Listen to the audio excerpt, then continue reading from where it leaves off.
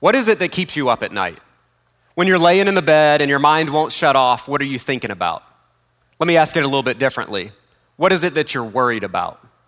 You know, when we were kids, our worries were a little bit different. A couple of years ago, my family decided to take a trip. So we decided to go camping for the first time. We'd never been camping as a family. We loaded up about everything we owned into our car. We drove 2 states away to where there's some mountains. We set up our tent. Our kids went and had a great time. That night, we made extra sure that they were going to be warm, that they were going to be comfortable, because we wanted them to have a good experience their first year camping. The next morning, they woke up. Our 8-year-old daughter, Olivia, was up first. I said, "Hey, how'd you sleep?" And she said, "I slept great." I was like, "Awesome." My 6-year-old son, Jack, got up next. And I said, "Hey, buddy, how'd you sleep?" And he said, "Not very good." And I said, "Oh, yeah?" And he said, "Yeah, I heard scary noises." I said, "Scary noises? What did you hear?" He said, "I heard a bear." And I was like, "Bro, I don't think you heard a bear." And he said, "Are there bears here?" And I was like, "Well, there are bears here, but I don't know if they're here. I don't think it was a bear." He said, "It was a bear." Night number 2, we shine the light around to make sure that there's no bears, to show him, look, nothing to be worried about. We go to bed, we wake up morning number 2. "Hey, buddy, how'd you sleep?"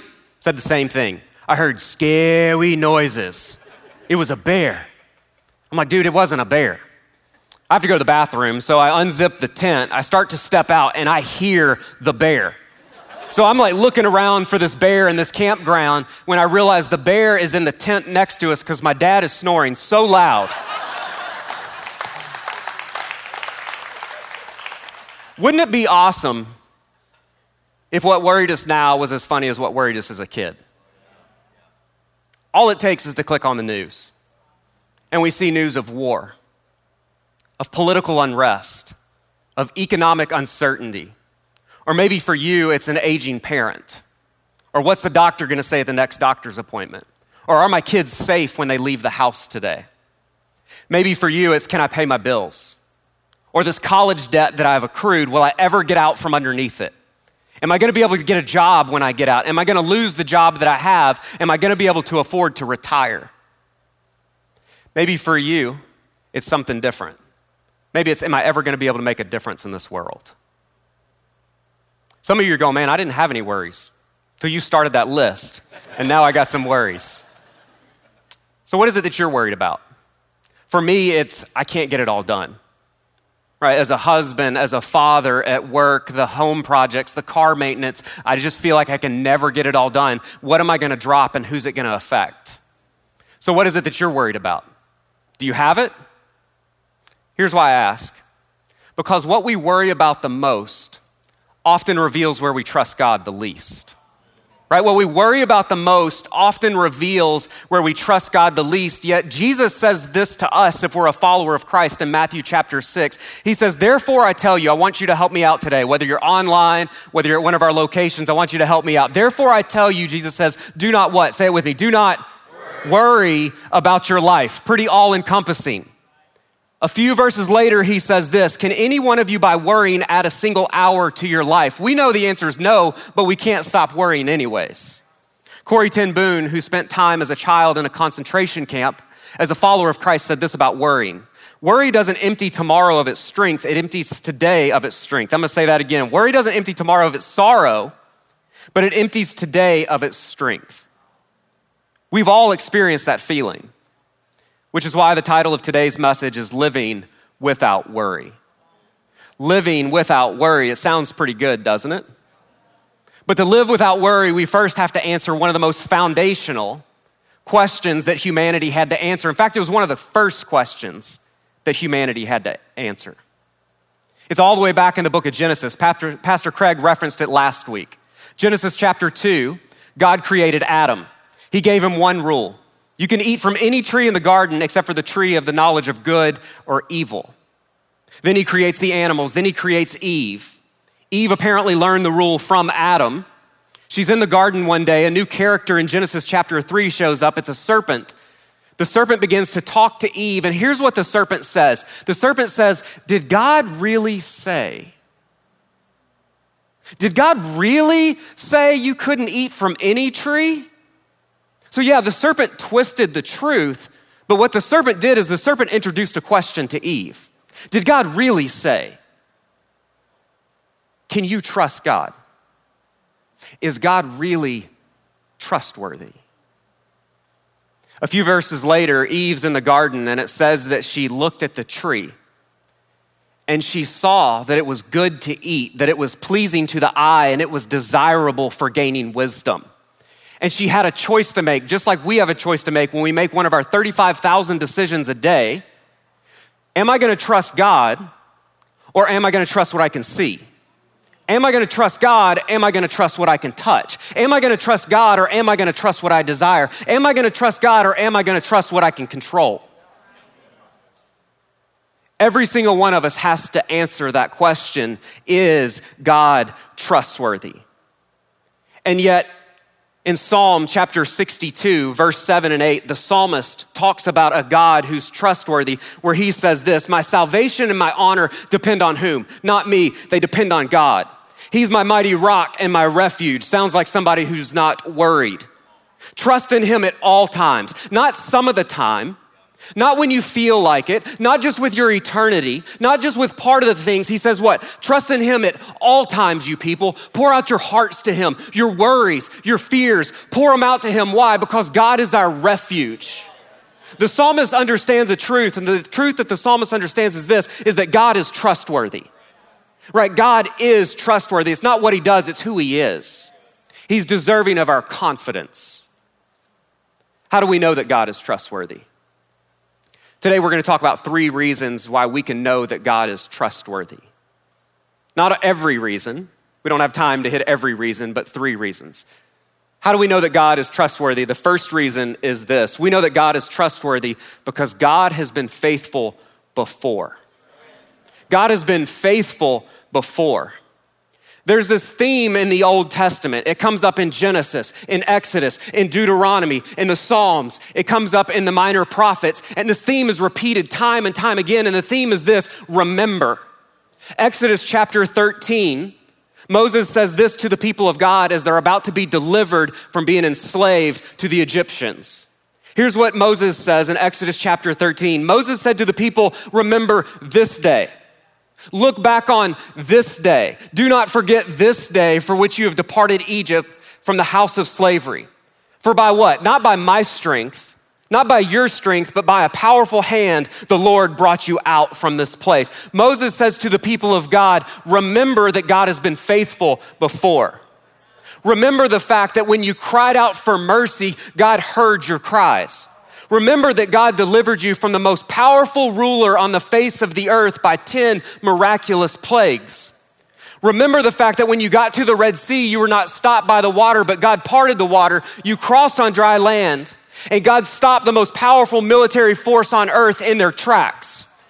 Remember that when you got to the wilderness, God led you by cloud by day and fire by night. Remember that when you were thirsty, God provided water. Remember when you were hungry, God provided manna for you to eat. Remember what? Remember that God has been faithful before. Remember that our God is trustworthy, because if he's done it before, he can do it again, right? If he's done it before, he can do it again. It's why the Israelite people had this practice. Anytime God would do something significant, they would pile up stones. They would build a memorial when Jacob wrestled with the heavenly figure on the riverbank. When Moses went and got the 10 Commandments, they piled up stones so that what? So that when they walked by, they would remember what God had done, to be reminded of what he could do. How do we know that God is trustworthy? Remember that he's been faithful before. What are the piles of stones in your life that remind you of God's faithfulness? Maybe it's when he radically transformed your life, when you entered into a relationship with him. Maybe it's when your child was baptized. For me, one of those piles of stones was my 1994 Honda Accord. People were like, hey, how did you ever get your wife to agree to marry you? Right there. So after Katie and I got married, I went into seminary because I felt called to be in ministry.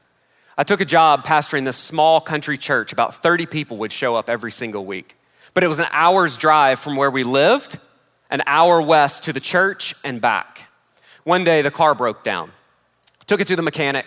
The mechanic called a few days later, said, hey, Tim, your car's ready to pick up. I was like, that's awesome. How much is it gonna be? And he said, $213. Here's the problem. I made $125 a week. That was our income. $125 a week. I didn't have $213. So I hung up the phone. I went to Katie and I said, hey, I got good news and I got bad news. Good news is car's ready. Bad news is $213 and we don't have $213. Katie sat there for a minute and then she said, hey, what about those cups of change that my grandfather gave us? I was like, what are you talking about? And she said, remember, he gave us these cups of change and we just put them in the back of the closet. And I was like, babe, we need like stacks of bills, not change. She said, it's worth a shot. So we dug out the change. We walked across the street to the grocery store. They had one of those machines that you would dump in the change and it would spit out a receipt that you would take to the register. The receipt came out and it was what? $213.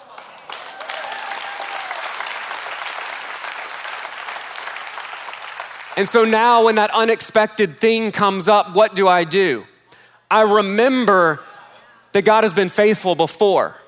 How do we know that God is trustworthy? Number one, God has been faithful before. Number two, God is faithful today. God led the Israelite people to the edge of the promised land, to the doorstep of the place that they desired to be. Joshua, one of the leaders, stands up before the people and says this to them in Numbers chapter 14, only do not rebel against the Lord. Do not be afraid of the people of the land because we will devour them. Their protection is gone, but the Lord is with us.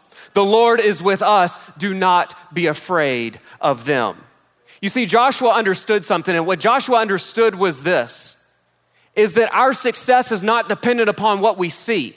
Our success is not dependent upon the size of the opposition. Our success is dependent upon the presence of God in our lives. And here's the good news of Jesus. Matthew chapter 1, the first chapter in the New Testament, gets straight to the point. Behold, the virgin will conceive and give birth to a son, and they will call him Emmanuel, which means God with us.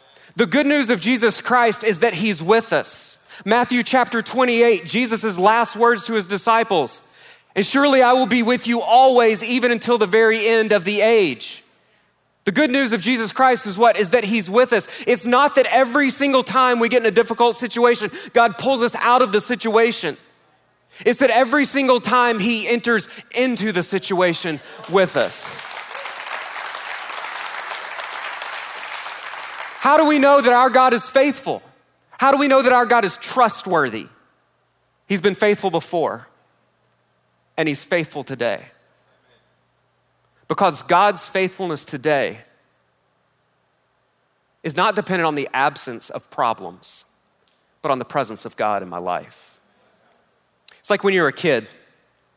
Maybe you had this experience. You were 5, 6, 7 years old. Your parents would tuck you in at night. They would turn off the light. And 38 seconds later, you would show back up in the living room. You'd say, I can't go to sleep. I need a drink of water. And they would say, okay, get a drink of water, go back to bed. You'd go back to bed. And then 36 seconds later, you'd show back up in the living room and you'd say, I can't go to sleep. I'm not tired. And they'd say, go back to bed. And you would go back to bed. And then 35 seconds later, you would show back up and you'd say, I can't go to sleep. I hear noises. And eventually you hoped that you would wear them down. Till they got to the point where they would say, do you want me to come lay down with you? And you would walk back to the room and you would get in the bed and they would tuck the covers in extra tight around you. And they would lay down on top of the covers next to you and nothing had changed. Like nothing about your situation had changed, but everything had changed. Because there was someone who was trustworthy who was with you. How do we know that God is trustworthy? We know that God is trustworthy because he's been faithful before. We know that God is trustworthy because he's faithful today. And we know that God is trustworthy because he will be faithful tomorrow. He will be faithful tomorrow. So God led the Israelites to the edge of the promised land. He had been faithful before. He was with them. Did they trust him? Did they go in No. No. They didn't trust him. How do we know that they didn't trust him? Because trust is not something that we have. Trust is a verb. It's what we do. And they didn't step into the promised land. And here's what blows me away about this. What blows me away about this is that the end of the story was already written. Like the end of the story was already written. Genesis chapter 12, God called Abram and said, I want to bless you so that you will be a blessing to the world, and I'm going to give you this land where you will be my people. Right before the spies are sent to scout out the promised land, here's what God says to them. Numbers chapter 13, verse 13, the Lord said to Moses, send some men to explore the land of Canaan, the land that he had promised them. Send some men to explore the land of Canaan, which I'm giving to the Israelites. Like the end of the story was already written. This is the promised land. My people are going to live in it. All you have to do is to step into it. And they did not do it. Like I feel so much better about myself when I read this. Because I think, what? How dumb can you be? He was faithful before, he's faithful today, he will be faithful in the future, and yet you still didn't trust him. The end of the story's already been written. How dumb are you? But I do the same thing. Like I can see God's faithfulness in the past. I know that he's faithful today because he's with me. And God has already written the end of my story. And if you're a follower of Christ, God has written the end of your story. Revelation chapter 21, the next to last book of the Bible, this is what God says. He says, and I heard a loud voice from the throne. This is John saying, I heard a loud voice from the throne saying, look, God's dwelling place is now among the people. He will dwell with them. They will be his people, and God himself will be with them and be their God. He will wipe every tear from their eyes. There'll be no more death or mourning or crying or pain, for the old order of things has passed away. There'll be nothing left to worry about. Then he says this, and he who is seated on the throne said, I am making everything new. I'm making everything new. And then he said, write this down, for these words are what? They are trustworthy and true. If we're a follower of Christ, the end of our story has already been written. And some of you are going, you know what, that's awesome, and I believe that. Like, is God trustworthy? Yes. Can I see his faithfulness in the past? Yes. Do I know that he's faithful because he's with me today? Yes. Do I know that he will be faithful in the future? Yes, I know that. But what about the thing I'm worried about? Like, what about if it happens? And that's a fair question. What about if the thing I'm worried about happens? I have a couple friends who came with me today, Gabe and Hannah. I met Gabe and Hannah 6 years ago. They walked into Life Church that first week and they immediately wanted to be a part of what God was doing. They got connected to a life group, a group of people that they could do life with, and they started serving in their church. Gabe still runs sound for us at all 4 of our services every weekend. We got to celebrate with Gabe and Hannah as they had their first child, August. A couple of years ago, we got to celebrate with Gabe and Hannah as they got to share the good news that Hannah was pregnant again. This time with a little girl named Avon. As Hannah's pregnancy went on, the doctors began to be a little bit concerned that Avon wasn't growing as much as they had hoped.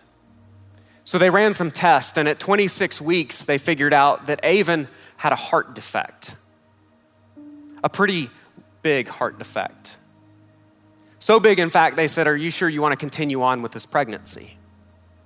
And they said, absolutely, Avon's a gift from God. So the doctors induced Hannah early so that they could do heart surgery on a newborn baby. What are you worried about? And they took Avon as a newborn and they did this heart surgery. And we prayed that God would heal her. And he did. But as Avon continued to grow, the doctors continued to be concerned. And they ran more tests, and they diagnosed little Avon with CDLS. I'd never heard of it before. Gabe and Hannah had never heard of it before. It's an incredibly rare genetic disease that is not passed on from mom or from dad. It's seemingly random. About 1 in 10,000 babies are affected by CDLS, some very mild, some more severe. Avon's was a little bit more severe. Gabe was telling me, he said, Tim, early on, I was afraid to pray for a miracle for my little girl. And he said, because what if I prayed for God to heal her and he didn't? What would that do to my faith? So as he and Hannah were talking about it, and as they prayed about it, and as they went to God's word about it, they made a decision. And here was the decision that they made. We trust God. We trust God. We trust that God has a plan for our little girl. And so what did they do? They didn't know how the story was going to end, so they just did the next thing. Some days the next thing was just getting up and providing care for their little girl. Some days it was taking their little girl to the doctor or for another procedure. One day Hannah had an idea, a way that she could trust God. She had an idea to share Avon's story. She thought maybe there's other parents out there who have children who have this, and maybe they could be encouraged through me sharing this story. So she started an Instagram account. She thought maybe a few people would watch this story unfold. The Instagram account's still going. There's 40,000 people who follow this story.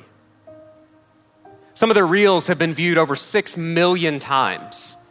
There have been thousands of messages that have poured in from parents, from grandparents of children with special needs saying, thank you so much for sharing your story and allowing God to encourage us. They celebrated a birthday. They did the next thing because they trusted God. They had a verse from the book of Isaiah that they put up over Avon's crib. Isaiah chapter 46, verse 4, that says this, I am he being God. I am he who will sustain you. I have made you and I will carry you. I will sustain you and I will rescue you. Because that was their prayer for their little girl. Because they trusted God. About 8 weeks ago, I was in my garage one Saturday morning and I got a text. It was a text from Gabe and it was a text that I had prayed I wouldn't get. And he said, this morning, Avon passed away in the arms of her mother. This is a photo of that moment.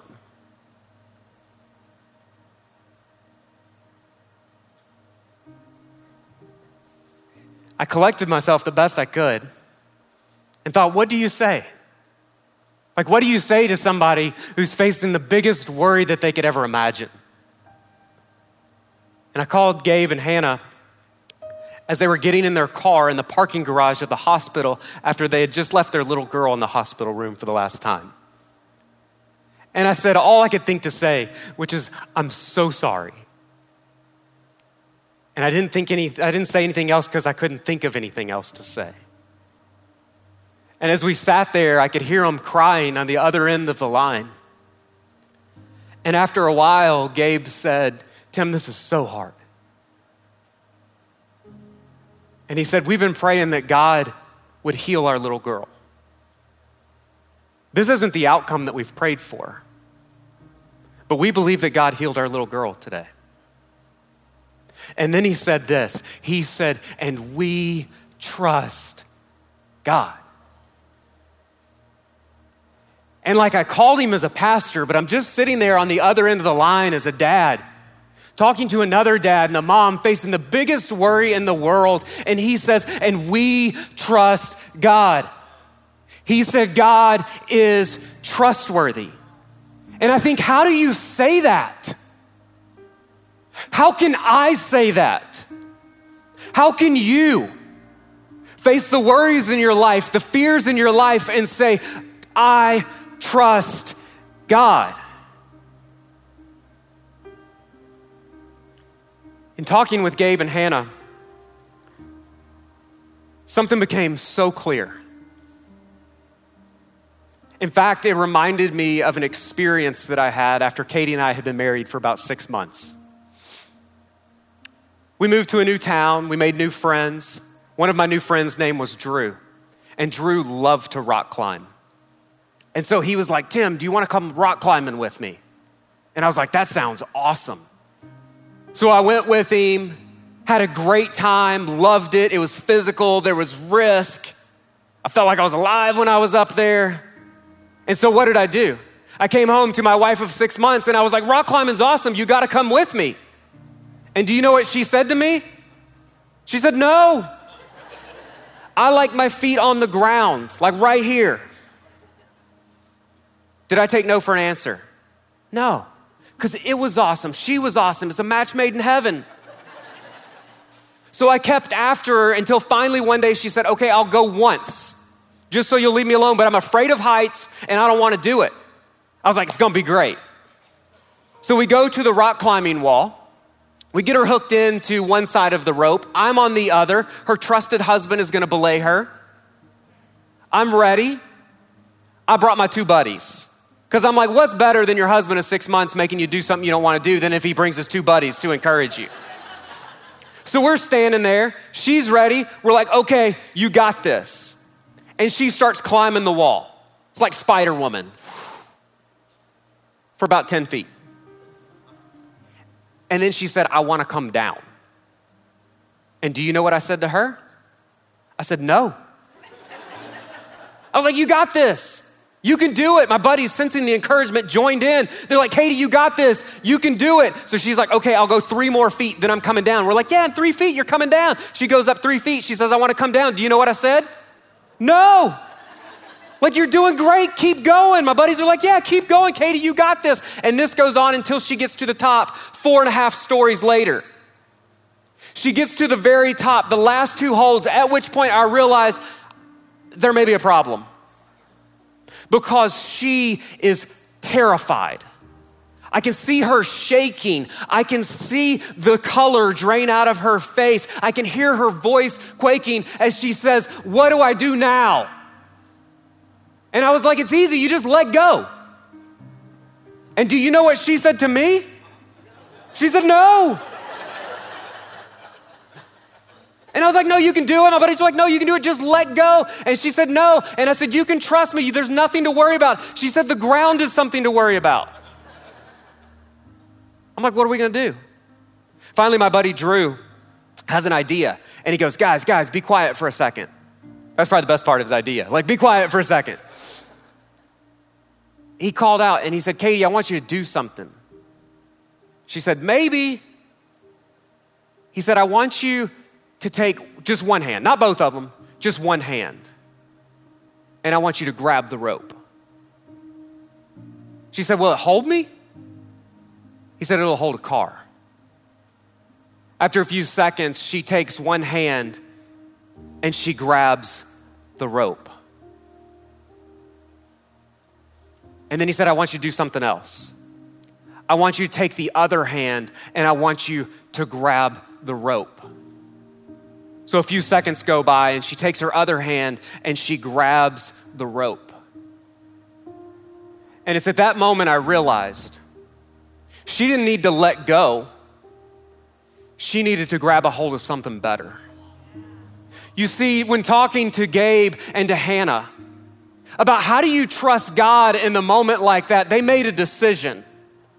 And the decision was this: we're gonna take hold of something better, because Jesus in John chapter 14 says this: do not let your hearts be troubled. Do not let your hearts be troubled. Trust in God. Trust also in me. Jesus says, I'm trustworthy. I've been faithful before. I'm faithful today because I'm with you, and I'm faithful in the future.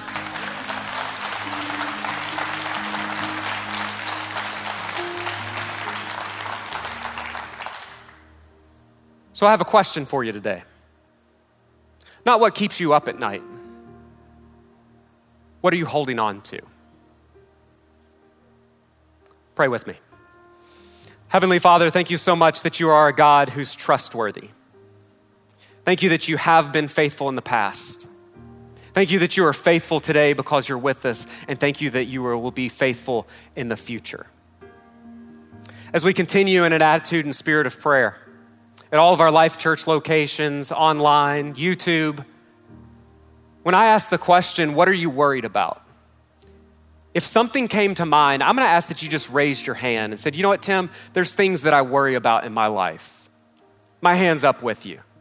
Let me pray for us. Heavenly Father, thank you so much that we can pour out our hearts to you. Because if it's important to us, it's important to you. And thank you that you are trustworthy. Help us to put that into practice this week as we do the next thing. As we continue in an attitude and spirit of prayer, maybe today what you were thinking is, you know what? I don't think I've ever taken that step to trust God. Maybe you've tried to control life. Maybe you've tried to do it on your own. And maybe you feel like my wife at the top of that rock wall, clinging on for dear life, thinking, how much longer can I do this? The good news for you is that there's something better to hold on to. The good news for you is that while we were sinners, Christ died for us. How do we know that God is trustworthy? How much more trustworthy can you be than to go and die a painful death on the cross? Not for your sins, because Jesus didn't have any sin, but for mine and for yours, so that we would not be separated from a loving God, but instead be able to be in relationship with him, placing our trust in him. If you don't have a relationship with God, if you haven't received his grace and his forgiveness and his mercy, but today, for the first time, you're ready to say, you know what? I want to hold on to something better. I want to hold on to Jesus Christ, the only trustworthy thing that I can anchor my life to. If you want to make a decision to follow Jesus, if you want to receive his grace, if you want to place your trust in him, I'm going to ask that you raise your hand right now, saying, yes, Jesus, I want to put my hope and my trust in you. As people are raising their hands, welcome to God's family, Life Church. I'm going to ask that you pray out loud with me today as we get the opportunity to pray alongside people making a decision to trust God with their lives. Every voice together praying out loud with me. Heavenly Father, I'm ready to trust you with my life because I know that I've sinned, but I believe that Jesus died on the cross and was raised from the grave so that I could be saved. So thank you, Lord, for this new life, and thank you that you are trustworthy. And it's in Jesus' name that all God's people said, amen. Life Church, why don't we celebrate?